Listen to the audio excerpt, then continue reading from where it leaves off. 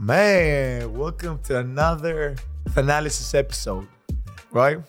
Let's get in. Today we have a special guest, and you know I got to give him the intro, right? I know. So, give me a second. I gotta put him up. Okay. Wearing number 4 from the capital, Washington, D.C., Chris Lethal Shooter Matthews. Hey, give him a hand applause. Come on out.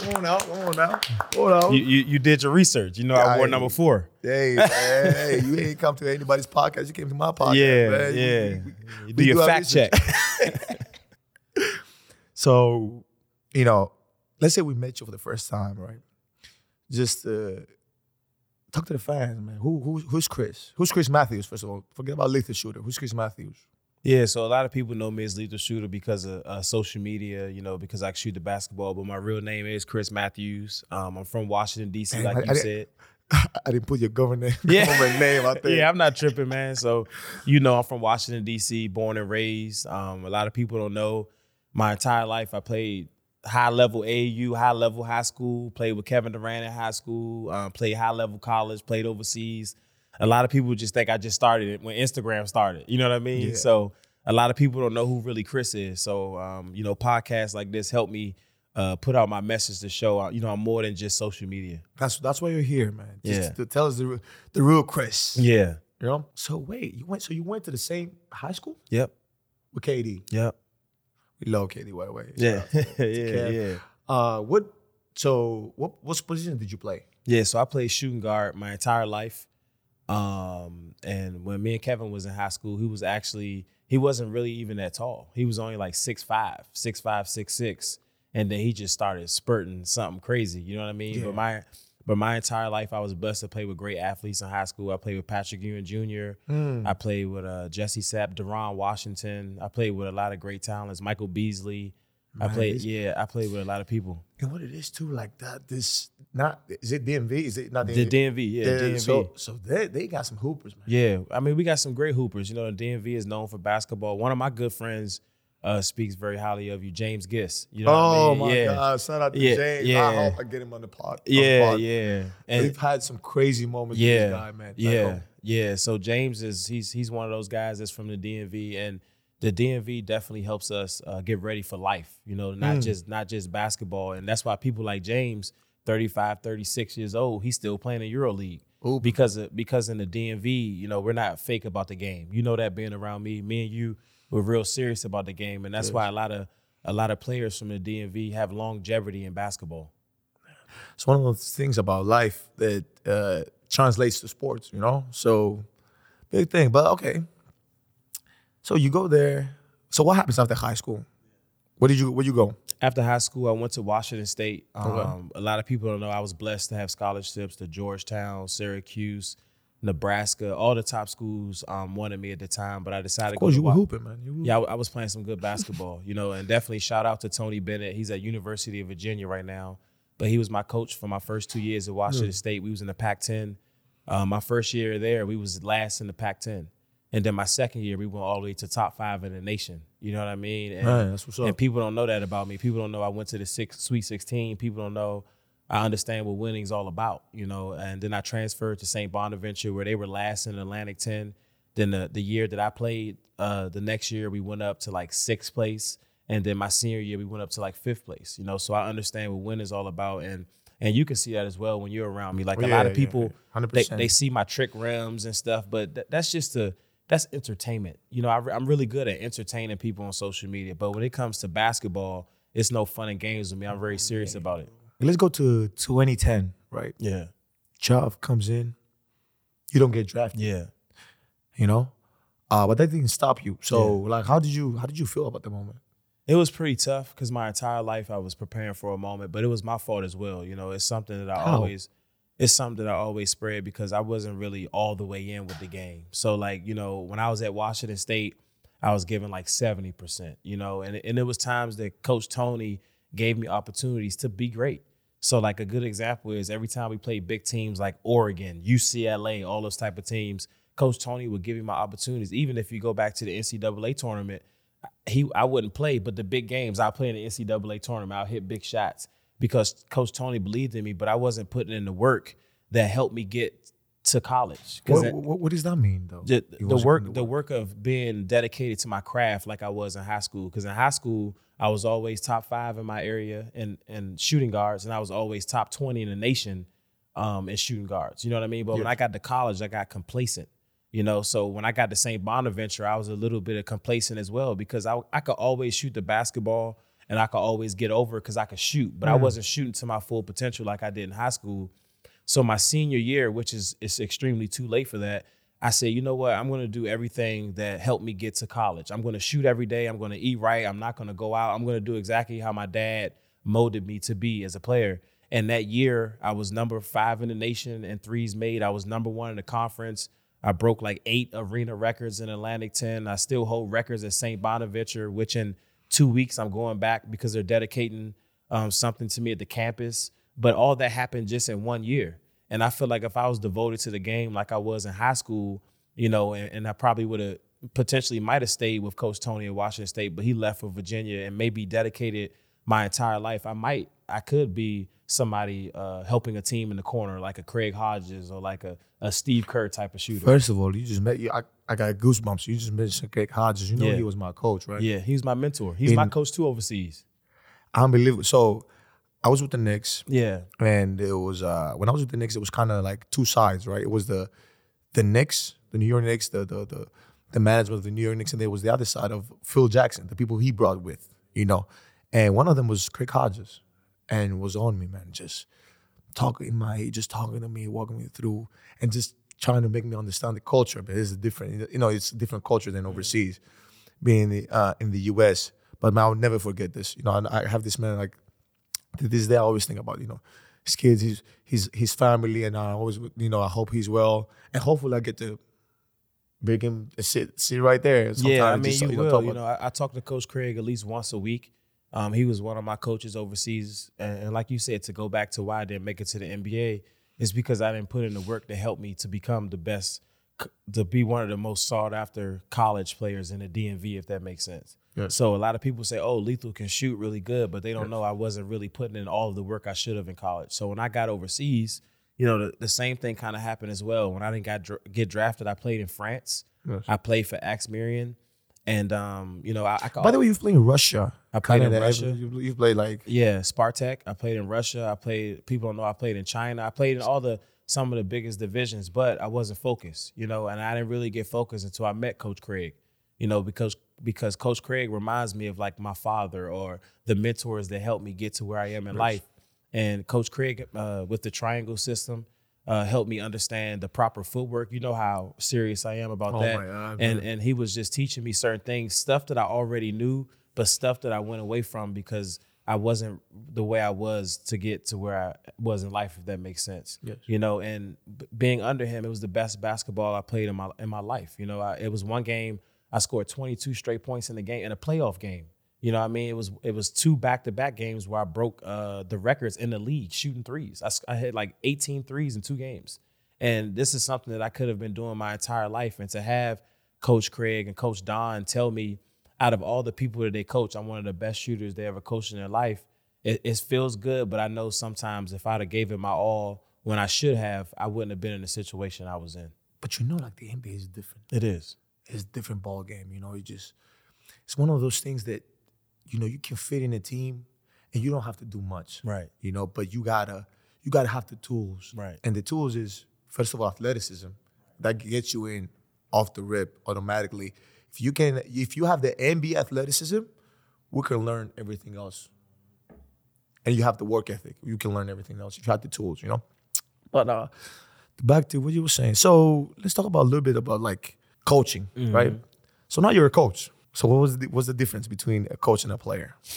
I mean, being a coach and being a player. Yeah, the difference was when I was a player, just wake up, play basketball, watch film. But as a coach, it's like my entire life now is devoted to other people, you know, and people, like I was telling you, people see me on the gram, they see the rims, they see all the creative ideas, but they don't know on the back end how much I help my clients and how much I really care for my clients and how much work I put in, because I understand it's not about me, it's about the client having good shooting percentage. It's about the client getting generational wealth for his family. It's about the client doing the things that I did wrong, and that's cheating the game. So Yes. playing the NBA, all due respect to a lot of the guys, sometimes they get complacent. They don't put in the work to help them get to the NBA. So sometimes they get behind. So that's why it's my job to keep bringing that out of certain players so they can know, hey, I know you had 30 points. That's a good job. But next game, get another 30. Like, don't get complacent. And that's why I feel like I'm a great trainer and a great coach, because I know what it takes to become a great shooter. And that's what I am. I'm a shooting coach. So when people do certain things in the game, or people do certain things when I train them, when I first get back with them, I can tell if they've been cheating the game or if they've been devoted to the game, because I know what I used to do and how my shot used to be when I was devoted and when I wasn't devoted. I'm asking a question. Do you think there's a difference when you coach young kids and you coach celebrities and then you coach NBA players? Yeah. So what's the difference? What do you think The between those three people? The difference is when you're with young kids, it's more of I'm giving them my heart. I'm letting them know I believe in them. I'm letting them know, whatever's going on at home or whatever's going on at school, I don't care if you might fail with me. You can still do it, if that makes sense. When it comes to celebrities, it's kind of the same way, but I don't have to baby them like I baby a kid, because it's more they're just trying to get away from the outside world. So a good example is like if I train Machine Gun Kelly, he's training because he goes on so many concerts and he does so many things that he just uses basketball to get away from the outside world. The same with Drake. I was about to ask you that, by the way. Yeah. How was it? Can he shoot? Drake has a beautiful jump shot, and the one thing that people, like I said before with GQ, the people have to understand about Drake, he's not one of those people where it's like, I'm a celebrity and I'm just going to just go in the gym and just shoot around. He's very serious about the game, and that's why I love training him, and that's why he's one of my good friends, because there's some celebrities that I have trained that, it's just, I just trained them one time and I've never trained them again. You know what I mean? But he's one of those people that for the last 3 years, we've trained multiple times. And it's definitely a dream come true to train celebrities. But with NBA players, it's everything serious. Not saying it's not serious with the Machine Gun Kellys and the Fleas and the Michael B. Jordans, but when it comes to NBA players, there's a lot of preparation that goes into my training. I have to watch film. I have to be prepared, because a good example is if I'm training KCP on Monday, then I have to train Sabonis on Tuesday, then I have to train Cole Anthony on Wednesday. Those are 3 different offenses, three different systems, and most importantly, 3 different people that do 3 different things. And that's when my training comes into play, because every time I train somebody, it's a whole different philosophy and a whole different format to help that person within that system. With celebrities, I don't have to study no film. With kids, I don't have to study no film. You know what I mean? Before I go to the next question, I want to ask a little bit about the celebrity stuff. Like, who's the best celebrity shooter? I think the best shooter to me. Don't say it. Probably Chris Brown. Chris Brown has a really good jump shot. Chris Brown, he's another person that's really devoted to the game.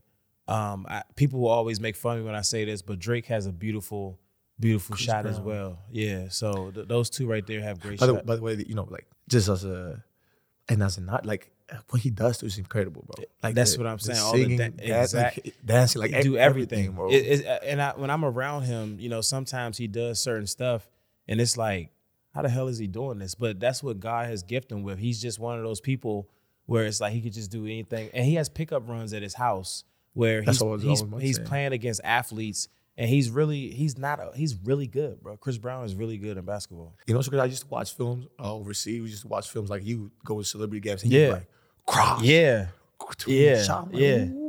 Okay. Nah, he's good, okay, man. Yeah, he's good. Him or J. Cole. J. Cole's good. Listen to him. I've never been able to train J. Cole, but definitely shout out to J. Yeah. Hey, J. Cole. Hey, J. Cole, if you watch this, man, let me train you. Hit a session with my guy. But let's go back to the professional, the NBA. How do you utilize new technology and analytics? Mm-hmm. How do you Well, I'm not really a super analytic guy, but I do use Synergy to go over certain film for my clients and stuff of that nature. I'm not really big. I'm kind of old school, if that makes sense. You know what I mean? I feel like sometimes analytics take away certain stuff for certain players. It's crazy to say that because, shooting is all based on percentages or what are you shooting from the left corner versus the right corner, or when you off the dribble or the dribble. So kind of, okay, it's a different approach to it. Okay? Yeah.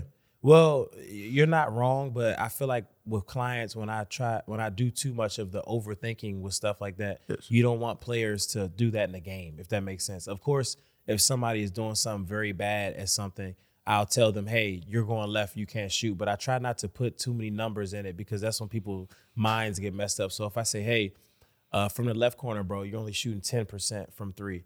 I try to be as positive as I can within the training and then throw in small negativity. So like instead of always pumping somebody's head with numbers, I'll say, you've been shooting great, but you can shoot better. Last year, you shot 38% from this wing, but this year you're only shooting 12%. Let's get it back to 30. I don't try to dwell on numbers. And I feel like the new NBA, every day, they're just using the video guys, just everything's numbers, everything. And I feel like that's why a lot of people aren't have anxiety, and that's why people can't shoot because they're just worried about the number. And I feel like if you're free, like I tell a Grant Williams or Kentavious Caldwell-Pope or different clients that I have, when great players, they're great shooters. You know what I mean? But it's so much work that goes into it, and people have to understand as a shooter, you're gonna be at 40%. You're gonna drop down to 32%. You're gonna go back to 36%. You're gonna drop down to 29. Then you're gonna go up to 40. But it's not what's going on. It's about how you finish. And that's what a lot of people have to understand with the art of shooting. When my clients shoot bad, I'm never nervous. I could care less because I know that's the preparation it takes to have a strong mental as a shooter. When you're a shooter and you're having bad games and you're worried about what other people are saying about you, or you're worrying about your shooting percentages, if you're not putting in the work, it's your fault. But if you're putting in the work and you're having a few bad games, it happens. It happens to the best shooters. It happens to the best players. Okay, you don't have to say no names, obviously, but what's been the worst workout you've ever had? Somebody, you don't have to say a name. I mean, unless you want to. A pro?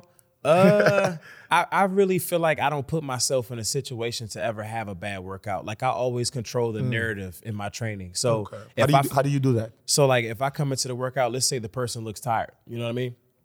What I'll do is I'll make sure I say, okay, yeah, positive. You look a little tired, bro, but let's pick it up. Let's boom, boom, boom, boom, boom.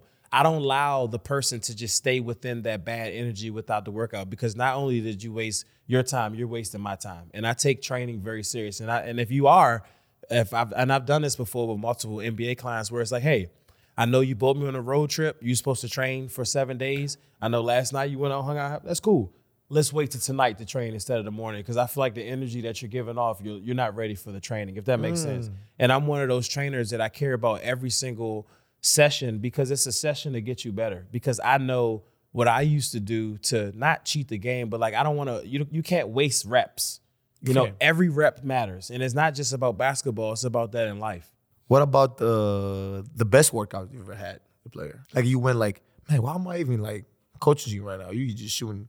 I'll say I've been to that point with you don't have to say the name. Kentavious Caldwell-Pope. It was a workout where we were shooting mid-range jump shots, and he was in a slump. And we stayed in the gym till about 11:30 at night. And he was playing for the Lakers at the time, not the Nuggets. And I said, bro, I think right now I can feel it. I think you can make like 65 plus mid-range jump shots in a row. And he was like, nah, bro, like that ain't happening. I said, bro, trust me. Like I can see how your rhythm is. I really think you can do it. And he got to 50 one time, missed, got to 52 one time, missed, and he wanted to leave it. Not quit because it's during the season, man. But I was like, bro, I really truly think you can do this. And he did it. He went all the way up to 70 mid-range jump shots in a row. And it was one of those moments to me, like you're saying, like, dang, like this is my job. I get to help people. I get to do stuff. And that moment right there was a surreal moment for me, because he was such in a slump. And to do that was amazing. And then of course the next games he just started going crazy. You get what I'm saying? So it's just, that was one of the biggest moments that I remember as a shooting coach, where I wanted an insane number, and KCP did it. KCP did it, man. Yeah. Shout out to KCP, man. Yeah. What they put in the work. Mm-hmm. Do you ever miss playing? Do you ever miss like, man, I'd love to be in the NBA, just playing. Or not the NBA, but in general, just playing, bro. Man, I absolutely love playing basketball, but I know how my body is. That's why I couldn't play long as a pro. I messed up my knee. I fractured my ankle. I've been poked in the eye. I've been blind.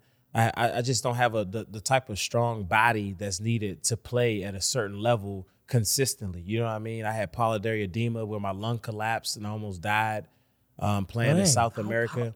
What? Yeah. So I mean, how did that happen? well, it's certain places in South America that has really high altitude. You know what I mean? Yeah. And when I went there, if you don't drink enough water, your lung can collapse because you're not getting your fluid right. So me and my teammate came home from practice, and I just wasn't feeling good. So I laid down, went to sleep, woke up, and when I woke up, I couldn't feel my legs. So I screamed to my teammate. He came in there. I was telling him, bro, I can't fucking move my legs. And then they called the ambulance and they took me to the hospital. And that's when they said I had pulmonary edema. So I had to stay in the bed for about a month and a half, where a nurse had to hold that little thing so you can pee, and then I had to roll over to take dumps. So when I did that, you lose all the muscles in your legs and stuff like that because you can't really move your limbs. Your body's it's in complete shock. And that was probably one of the lowest moments of my life, but it was one of the biggest moments of my life as well, because that wasn't the first injury that I ever had that kind of beat me down mentally. And, we never want to promote people quitting. But I was older and I realized, playing pro is not helping me. It's hurting me because I'm trying to chase something that's not there right now.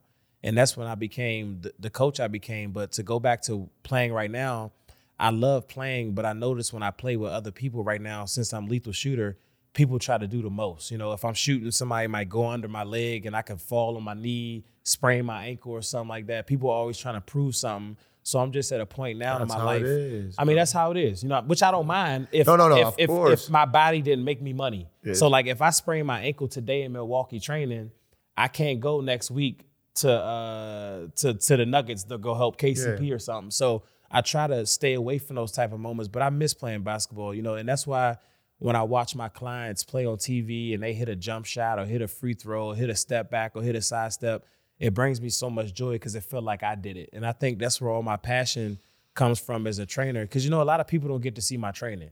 They see the rims, they see all the crazy stuff, but they don't get to see the real training that I do. And they don't understand why I have so much passion is because I'm living my dream through them, if that makes sense. It does make sense. And that's what I explained to like Grant Williams. When Grant Williams was shooting 25% from three, I said, bro, you don't got to worry about it. I can teach you how to shoot. And now he's considered one of the best shooters on the Celtics.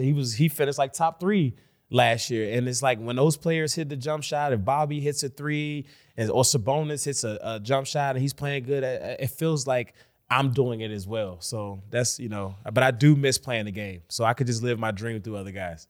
I would just love for you to talk about a little bit. How did you grow up so fast in the social media world? Like how? Social media has just always been a gift, because when you're on social media and you're true to yourself, people are going to flock to you. Yes. You know what I mean? And I'm able to use social media to show the gift that God gave me. And that was just shooting a basketball and spreading positive energy. So if people see my social media, just like how me and you are friends on social media, I never post negative things. I never talk negative on social media. I'm not a negative person. And I think, it's a blessing to have millions of people that admire that I'm putting out the energy that the world needs. Because, I could be one of those people, because I live a good life when I'm doing certain stuff, but I don't show that type of stuff, because that's not what social media is about. Social media should be about uplifting other people and showing the gift that God gave you. You know what I mean? And my gift is shooting. So every week I like to post good shooting videos. I like to break world records. I broke the run-the-rack record for Red Bull. I'm signed with Red Bull. I'm signed with Nike and Jordan Brand. I'm signed with companies that sign NBA players, but they consider me like an NBA asset. You know what I mean? But that's through consistency and hard work. And to have millions of people on social media admire that, man, it's a dream come true. And I never take it for granted, bro. Like, I'm not one of those people that it's like, you see too, like if somebody say, oh yeah, lethal shooter, I'm like, oh yeah, what's up? Nah, I'm not cool enough for that. Hey, how you doing? My name's Chris. How your day going? We could take a picture. You know what I'm saying? Like, I'm always going to greet people like that, because I'm lethal shooter or who you are or somebody who they are, that don't mean we're better than other people. No. And I think that's what people understand from my social media, that it's like, man, you know what? That lethal shooter, he cool, bro. Like, and he's approachable. It's approachable. Yeah. Approachable is like I'll say one of the things you could describe me too, I think, is approachable too. I think we live in an era that everything is about being cool. Yeah.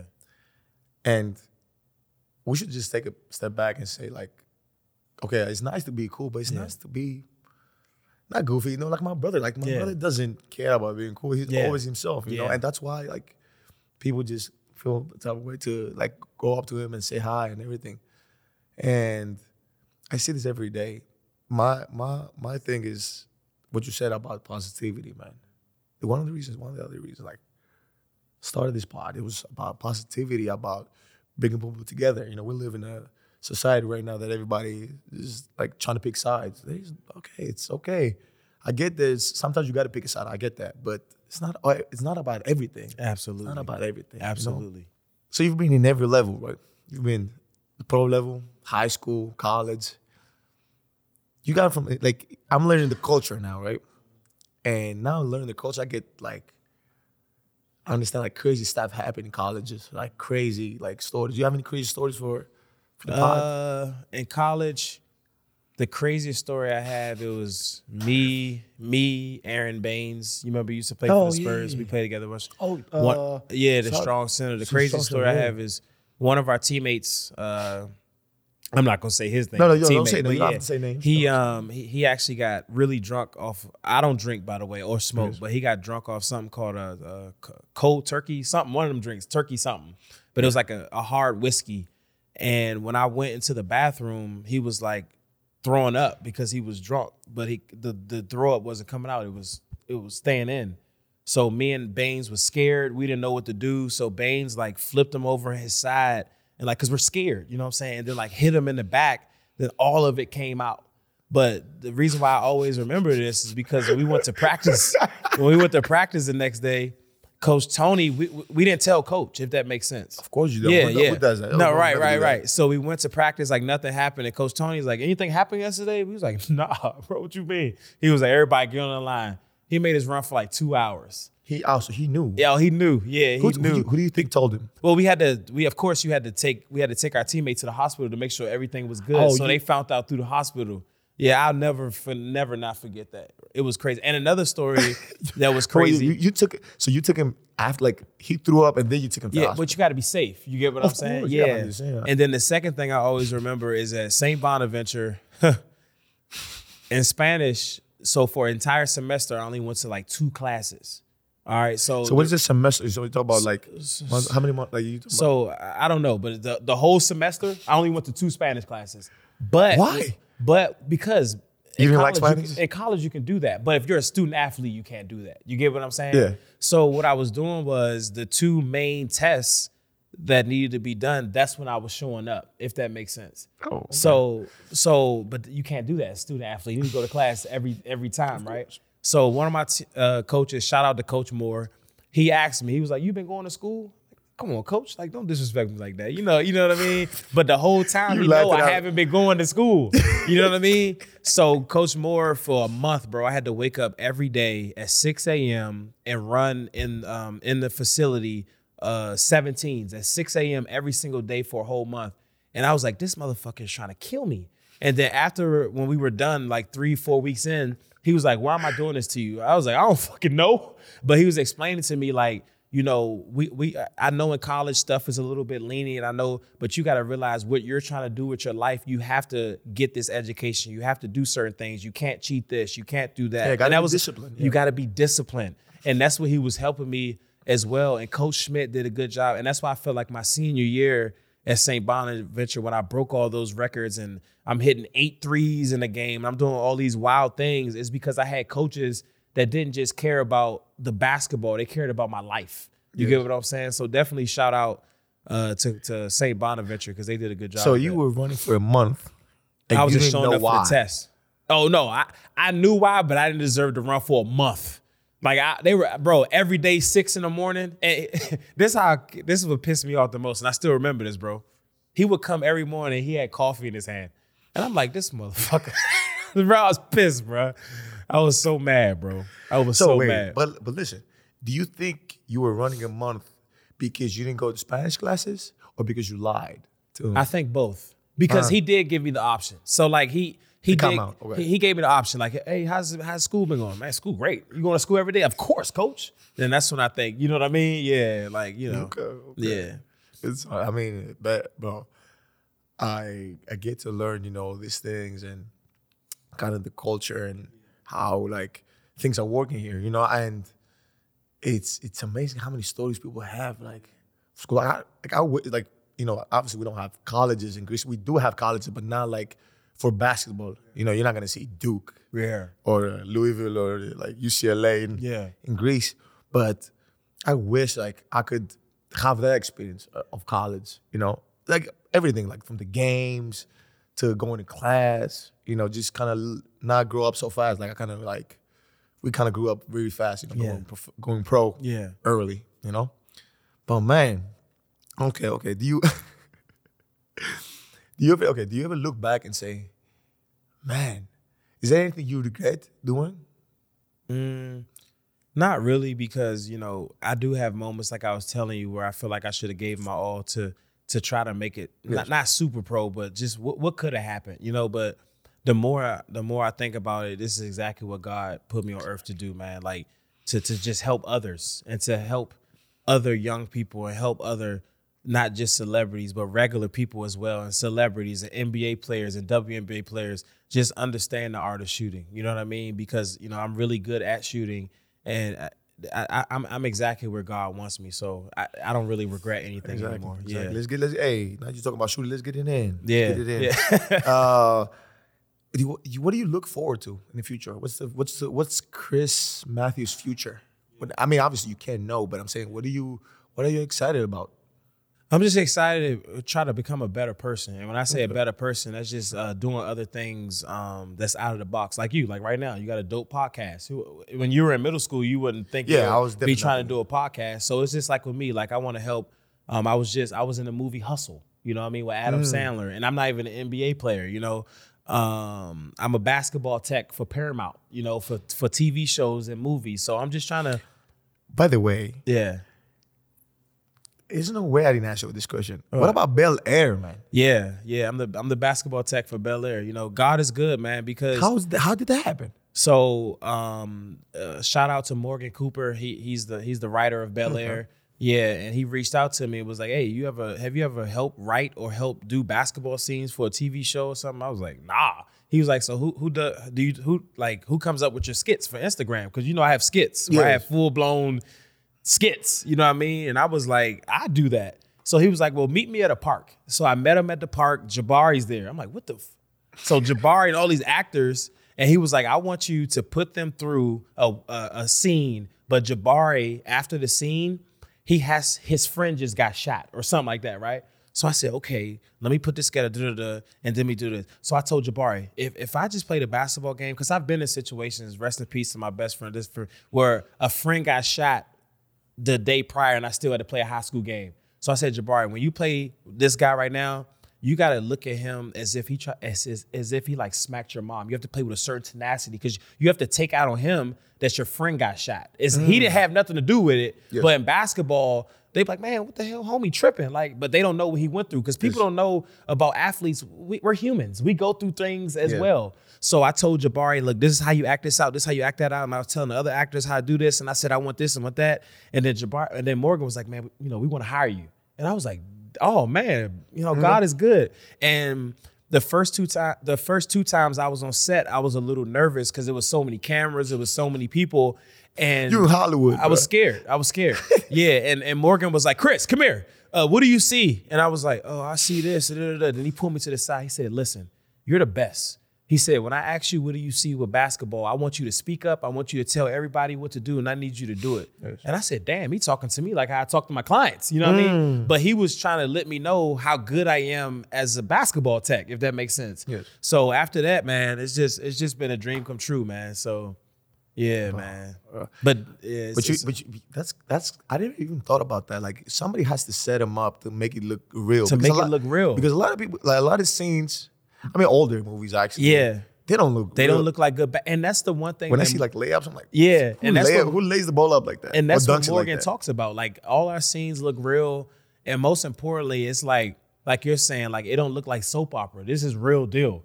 And this season, what we're doing as well, you're gonna see, bro. Like it's real. Like it's the trenches. Give me a spoiler. Give me something, man. What's the spoiler? A little bit. I don't know how to give out the spoiler.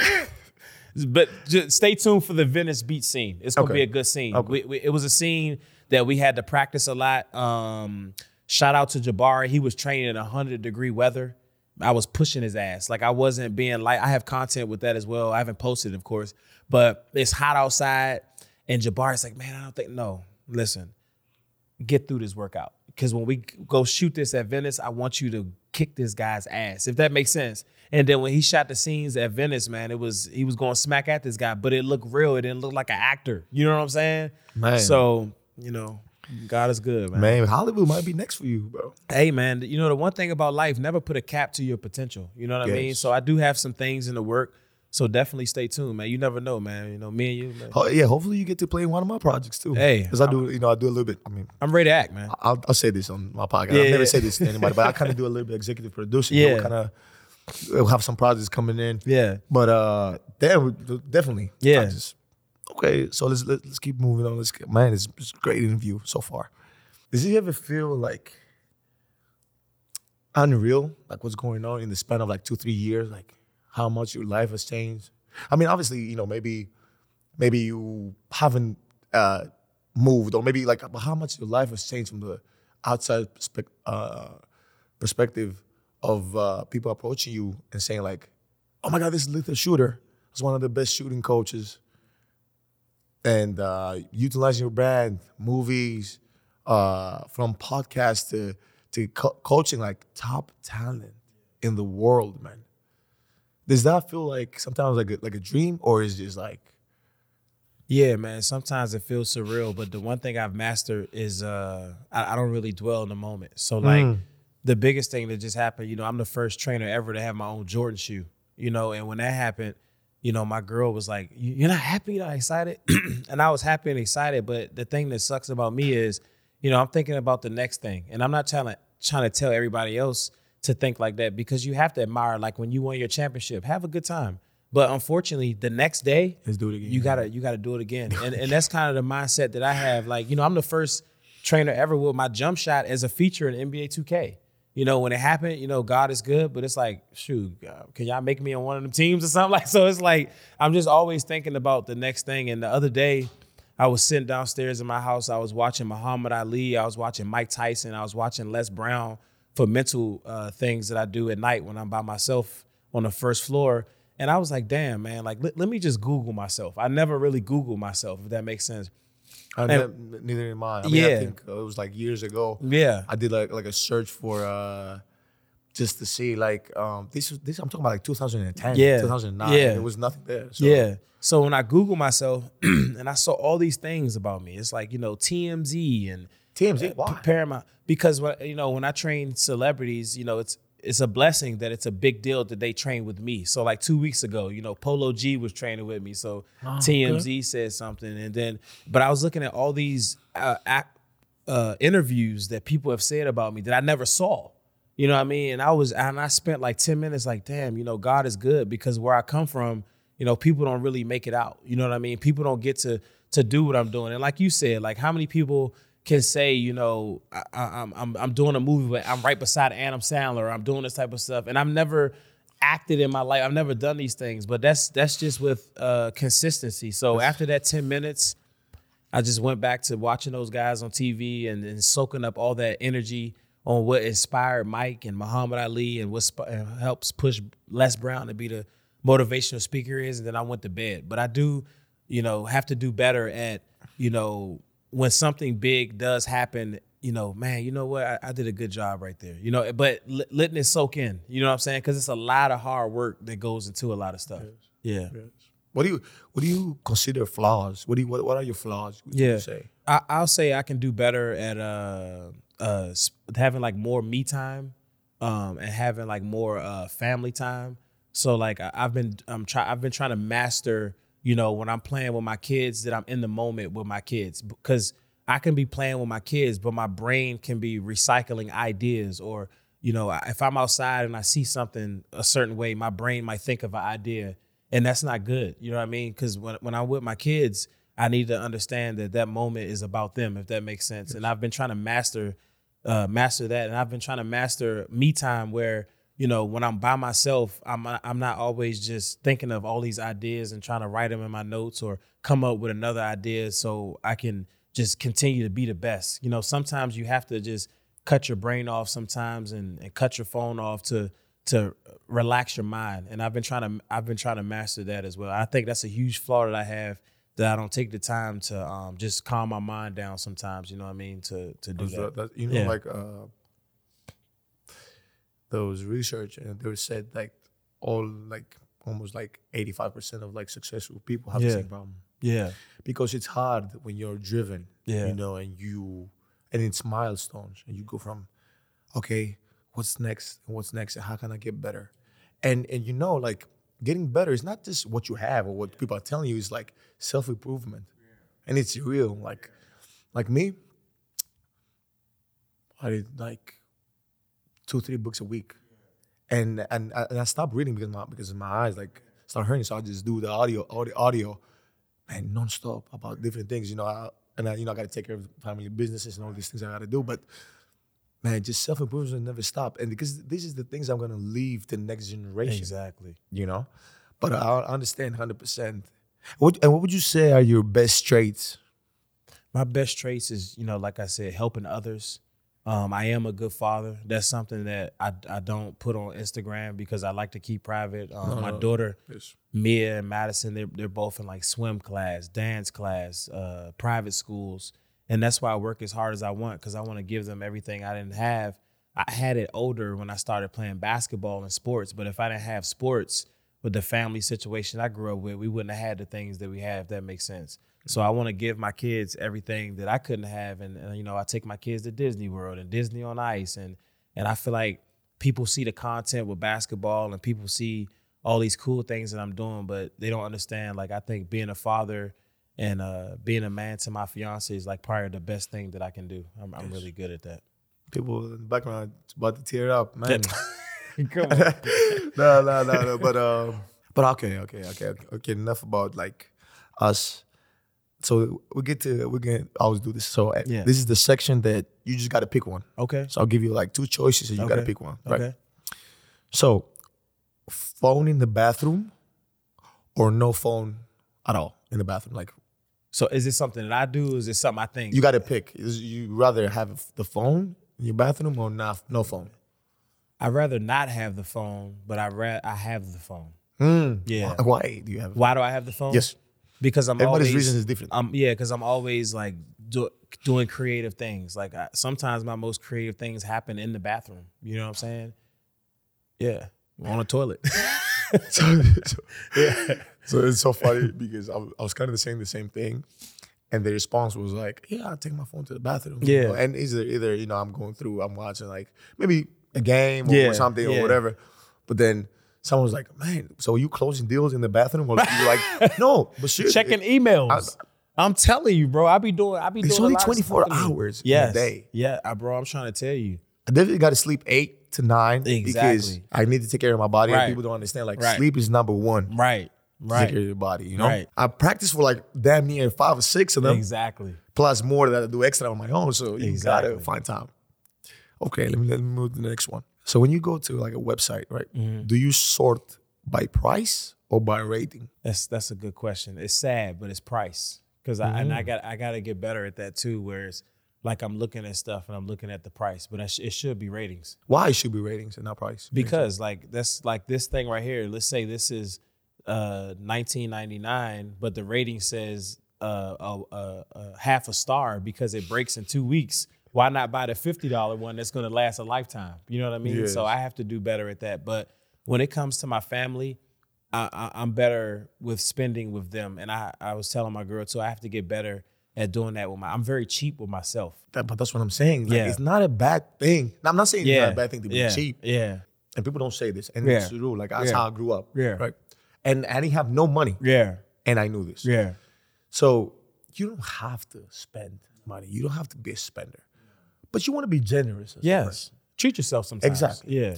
And when I say generous, you know, you gotta, when you're generous with money, not money, but with things, you know, if let's say if I have 5 of these things, could be whatever, you don't have 0, and me giving you 1, it doesn't do anything for me. It won't ruin my life. Right. If I give you, out of the 5 that I have, if I give you 1, it won't ruin my life. Right. But then when you're cheap in general as a person, right, you tend to be cheap with feelings too. No, that's real. You tend to be like, like just closed off. Like Yeah, I can't. I don't have time. Yeah, yeah. That's yeah. how it is.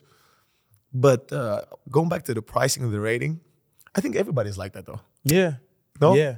I do that even like on apps. Like, you know, at the app, you can hit the top where it says by price or something, and then you hit it and it shows all the cheap ones. I'm like, okay, perfect. I go right there. I got to get better at that, though, bro. I got to get better at that. Would you rather go a month without your car or a month without like Wi-Fi? Without internet at all? I mean, am I in the middle of Alaska? With like No, it's just regular day. Tomorrow I'll tell you like it's a regular day. You go in a month without your car or a month with no Wi-Fi, no internet. I can go without the Wi-Fi because I need my car to get around. You know what I mean? So crazy. I would go like I would pick the opposite though. You would take the Wi-Fi? Yes, for a month. So how are you gonna get to practice? Uber. Wi-Fi. Oh, get the fuck get out of here. He didn't tell me that was a get out of here. Wait 1 second. Let me tell the kids good night real quick. She keep calling. My fault, guys. Hey, first of all, leave it in. Don't say anything crazy, but leave it in. Don't say anything crazy, man. Let me say good night real quick. Hey, we've almost finished. Where the kids at? Oh, they went to bed already? Or you was calling telling me you love me? We almost done the podcast. We'll be done in about 15 minutes. All right, love you. All right. See, I got to do better. See, the kids already went to bed. See what I'm saying? Got to do better. Yeah, but no way. If I know it was an Uber, I would have took the like. These are trick questions. No, it wasn't. But that's why I say you got to give me situations. You know what I mean? I'm in the middle of the forest and I'm 600 miles away from the city. Do I take the car or the Wi-Fi? No, you take the car. That's what I'm saying. You giving me trick questions. No. Okay. So, I got you. I got to explain better. Got to explain better. Come on. I'm going to give you the last one, okay? All right. Jeans or sweats? See, that's another one where it's like, am I going to an event? Because I could wear sweats to my wedding. You know what I mean? Sweats feel great. But I do have to get better at wearing jeans and being comfortable in jeans. I love being, like a good example is when I came to you guys' game yesterday, I wore jeans and I was very uncomfortable. I feel like I'm just like, I feel like, you know what I mean? Like, and sweats. Right. Like I'm just pulling on them. So I just feel like in sweats, I'm just free. I'm just relaxed. You know what I mean? Maybe we could come out with a jean where, no, you can't do that. I was about to say the jeans are like the feeling of sweats. But no, I mean, they're in the works. They have that? Okay. Yeah, a lot of companies do that. Okay. Dress pants. And kind of feel like a more loose vibe. Yeah. So that was the last question for that. Let's move on to the facts. I want to see if you know this stuff, right? I'm gonna give you a fact about space. Okay. I want to see if you know this. Okay. Be honest if you knew this or not, right? I mean, I can't lie. If I don't know, I'm on 60 cameras in here. We got the internet investigators here. Right. So, did you know that space actually smells like seared steak? Seared steak. Are you trying to be funny right now? Is no, this a fact? No, it's a fact. Oh, it's a fact. I didn't know that. It's a fact. So basically, a lot of astronauts have said like it smells like hot metal or like a seared steak when he's in space, like when you're in space. Yeah. I've never been in space. Obviously. Yeah. We would love to go. Yeah. By the way. No, seriously, it's experiences. Nah, it would be sick. That would be sick. It costs a lot of money. How cheap I am, I don't care. I might have to become a billionaire if I take that trip. What if your next skit was you shooting in space, making shots? But that's what I'm saying. You never know what's about next, that? man. I got you. I gave you a. What about that? Well, I wouldn't technically say you gave me one because I posted that 2 years ago. What'd you post? I might. That's what I'm saying. I have it on my page. I want to be the first person ever to take a jump shot. Of course, it can't. The ball's not gonna. You know what I mean? But I want to make something in space with the rim where it does something that it goes through the hole. Because I'm the first person to ever do like paper ball through a straw. The world's smallest hoop. I'm the first person to run around. I've done first ever my rims. You know what I mean? Yeah, you had what was the last rim you had? The deflator. The deflator. I'm still stealing the title you said. What'd you say? The Annihilator or the Annihilator. Yeah. Damn. Yeah. So yeah. What if? Yeah, that would be great. I'll produce it for you. Bro. It would be sick, bro. And the good thing is, I'm the first person ever to shoot underwater. Did you know that? No, I never. You have a video? Yes, it went viral. Yeah, it went viral. It went viral. I'm watching. It was on Sports Center, House of Highlights, and I remember when I saw. How did the ball go in though? That's what I'm about to explain. I saw this guy, and the basketball was dribbling. And I said, Jesus, this guy invented a ball that dribbles. So I reached out to him. I said, can you make that same ball float long enough that I can power my wrist to make it go down? If that makes sense. Like you have like a few seconds, but it drops. He said, yeah, let me test a few things. Give me about 3 months. So I'm like, please happen, please. What? And he figured it out, bro. He flew to LA. When he flew to LA, I rented out this big pool. And shout out to the people that helped me. I don't know how to swim. I know. So, but I said, stop. I know. I know. You don't know how to swim. By the way, I gotta do better. Like I know how to swim. Obviously, I will, yeah. Because I'm from Greece. Yeah, of course. Water of course. You're just diving into it. Yeah. I'm from DC. We ain't swimming. We ain't swimming, bro. You don't know how to swim. Nah. And I shot. Yeah, but I mean, for the content. You almost died for the content, bro. It's sad to say, but I can't die. I had three like top Navy SEAL guys that worked with me. Like, you know what I mean? So they put this weight strap. It took me 5 minutes to learn how to use the oxygen tank. Because what people don't know is when you use the oxygen tank, you're actually just breathing out of your mouth. That's it. You're just breathing out of your mouth. Mm-hmm. And when they showed me that, I was so excited for the content. Boom, I learned that quick. Went underwater. At first, I was a little nervous so to keep pulling me up, because how long have you ever stayed in the water? No, I did. Crazy that you said this. I did a similar photo shoot and like a video. So it's never been out. I did it for my like personal archive. So I kind of did the recreation of the photo of Muhammad Ali under the water and like, boxing. And I had a whole like box and they put it in the water. And I remember it was cold. Yeah, mine was cold too. I was freezing. Yeah. And I kept getting up in the beginning. And I know how to swim, but it was just like I would leave the tank and go up. Yeah. Just because of the feeling like, man, but then, I found it. I was so excited, bro. I probably stayed under there for an hour and 30 minutes straight. I have the content. I never posted it on Instagram, though. Okay. That's how serious I was about this content, bro. I wanted to be the first. So you shot it and he went in it, right? I'm assuming you went in it. Yeah. Yeah. Once I figured it out, I'll start splashing them, bro. You know what I mean? But it's not like, it's like, let's say the rim is where that camera is. It's like you have to like, and then it like, slowly, and then it just bucket. That's how patient I am.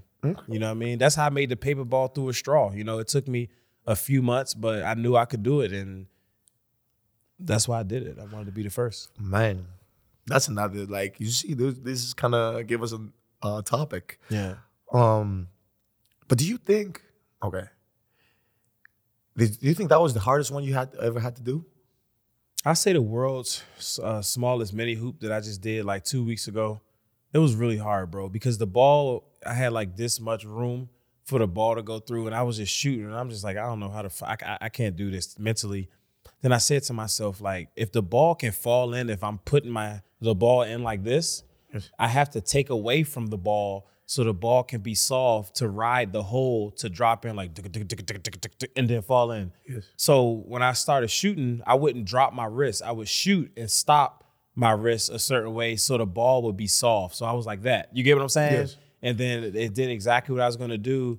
I didn't show it on content, but when it went through, I was just like, oh, thank God. You know what I mean? Yeah. How long has it taken you? I mean, obviously you're a good shooter, so it doesn't take you a long time to do it. But the toughest one, how long has it taken you to score? When I made the paper ball through the straw, that was a tough one. It took a few months. Few months, huh? Yeah, I would, to not interrupt the house when the kids go to sleep at 7:30, I would hang out with my girl. When she went to bed at 9:30, I would stay up every single night from like 10 o'clock at night to 5 in the morning.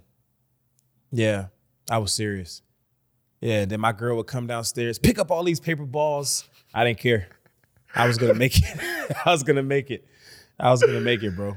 Would you do that? You do that in the basement, in the living room? On the first floor. Yeah, on the first floor. I try to do it away from the family because I don't like to intertwine content with my family. Yeah, of course. Because I never want them to feel like he's just always doing content. I like to do it when they're asleep. You know what I'm saying? Yeah.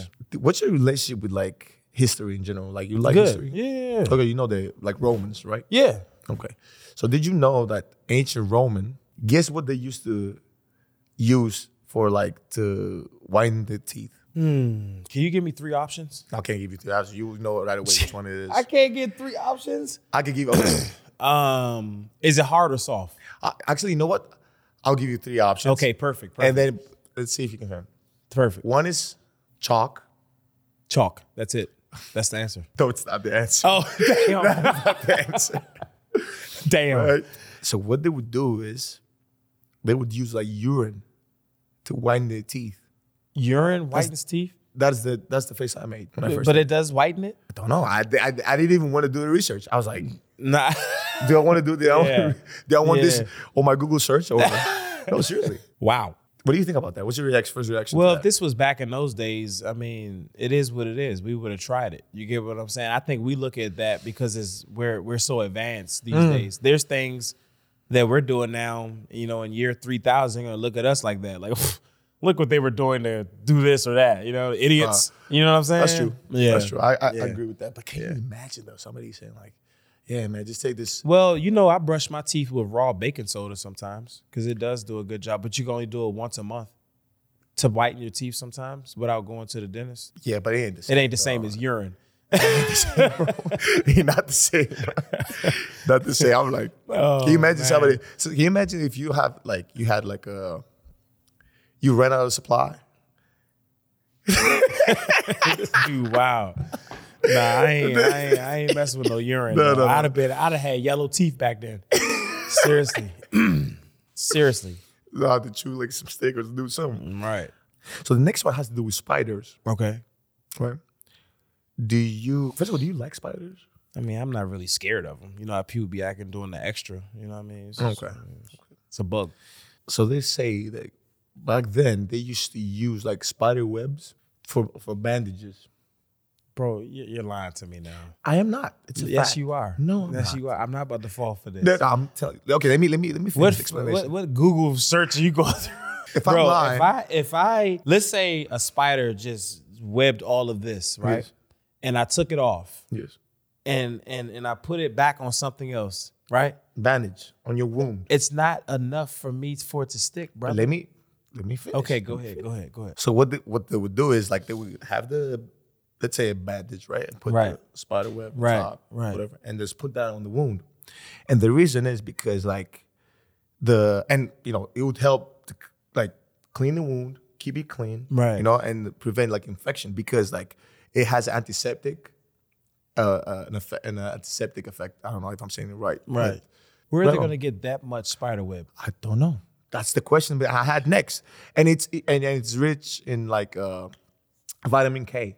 So it's basically it helps you. Like I'm dead, Bro, I know believe laughing. you. I mean, I'm not trying to say I don't believe you because I watch crazy stuff. Like I watch Mythbusters. I watch a lot of stuff that people don't understand about me. But I'm not saying I don't believe you, but there's no way that if something happened to you back in those days, like, oh, we need a Band-Aid.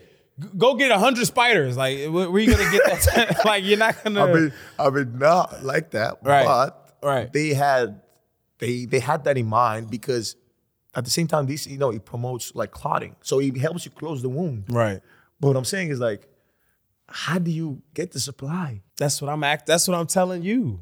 I don't know. They might have I had don't a know. lot of. I don't know what type of phone service you got, but they're Yeah. giving you some bad information. No. It can't be Seriously. bad. It can't be bad. That's All a right. fact. Okay. And I believe it's a fact. Now, Okay. our friends, Okay. there's a lot of people out here. Okay. Go help us research. Go help us find out if that's true or not. Right. Thank you. Right. Thank you. Man, we're kind of towards the end of the show. I don't want to end the show, man. I want to go for 2 more hours. But, towards the end, I always leave them with a kind of a story Right. or a quote, Right. that keeps you going every day. Yeah. I'll say what I always say, just stay locked in. Damn, Bobby said the same thing. Yeah. But Yeah. y'all got the same Yeah. energy too. I like, bro, Yeah. me, like, I love your energy, man. Yeah. It's I'll just say, all of us are going through adversity in life. During these times is rough because social media is a gift and a curse. Sometimes with social media, so much information is being hit with us that's so negative and it can kind of pull down our days. But, don't allow what's going on in the universe and around the world to affect your day. You keep moving in your purpose. Keep being family people, stay, if it's a dad, watch it, stay invested to your family. If you're a woman, watch it, stay invested to your family. If you're a kid, listen to your parents, good grades.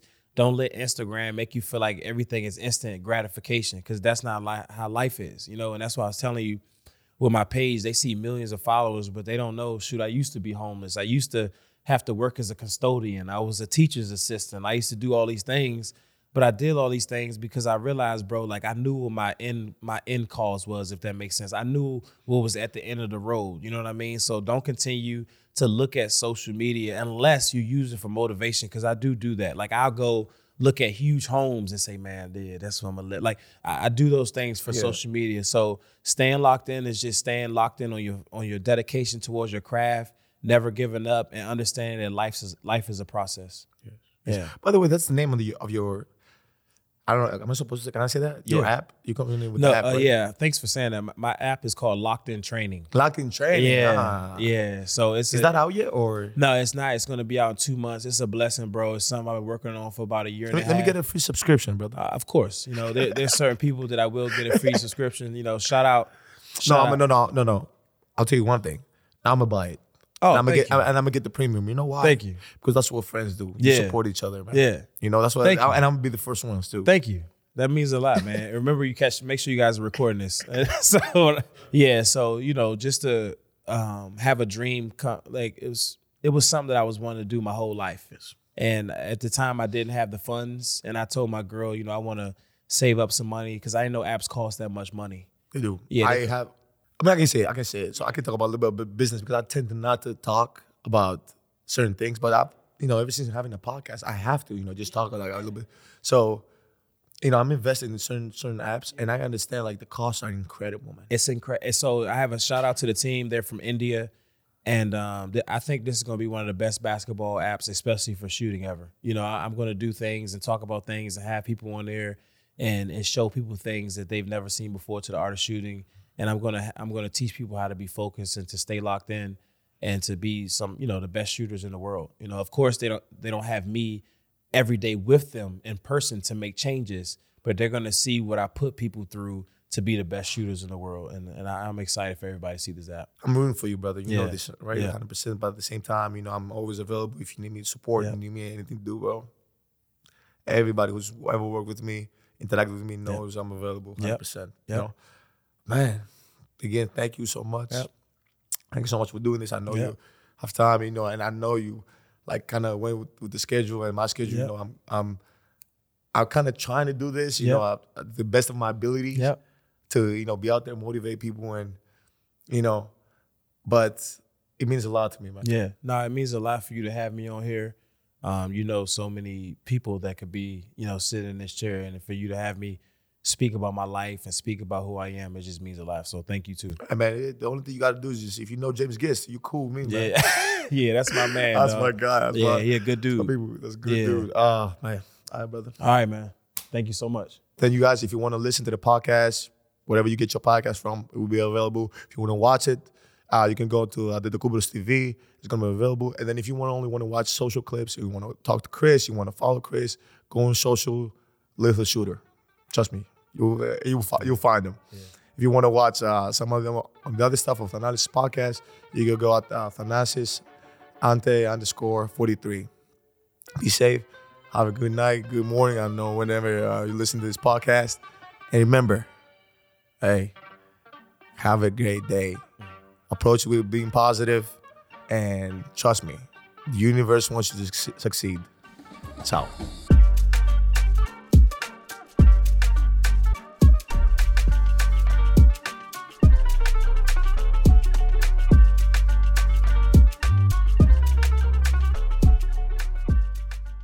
Thanasis is recorded at No Studios, Milwaukee's creative hub and production studio.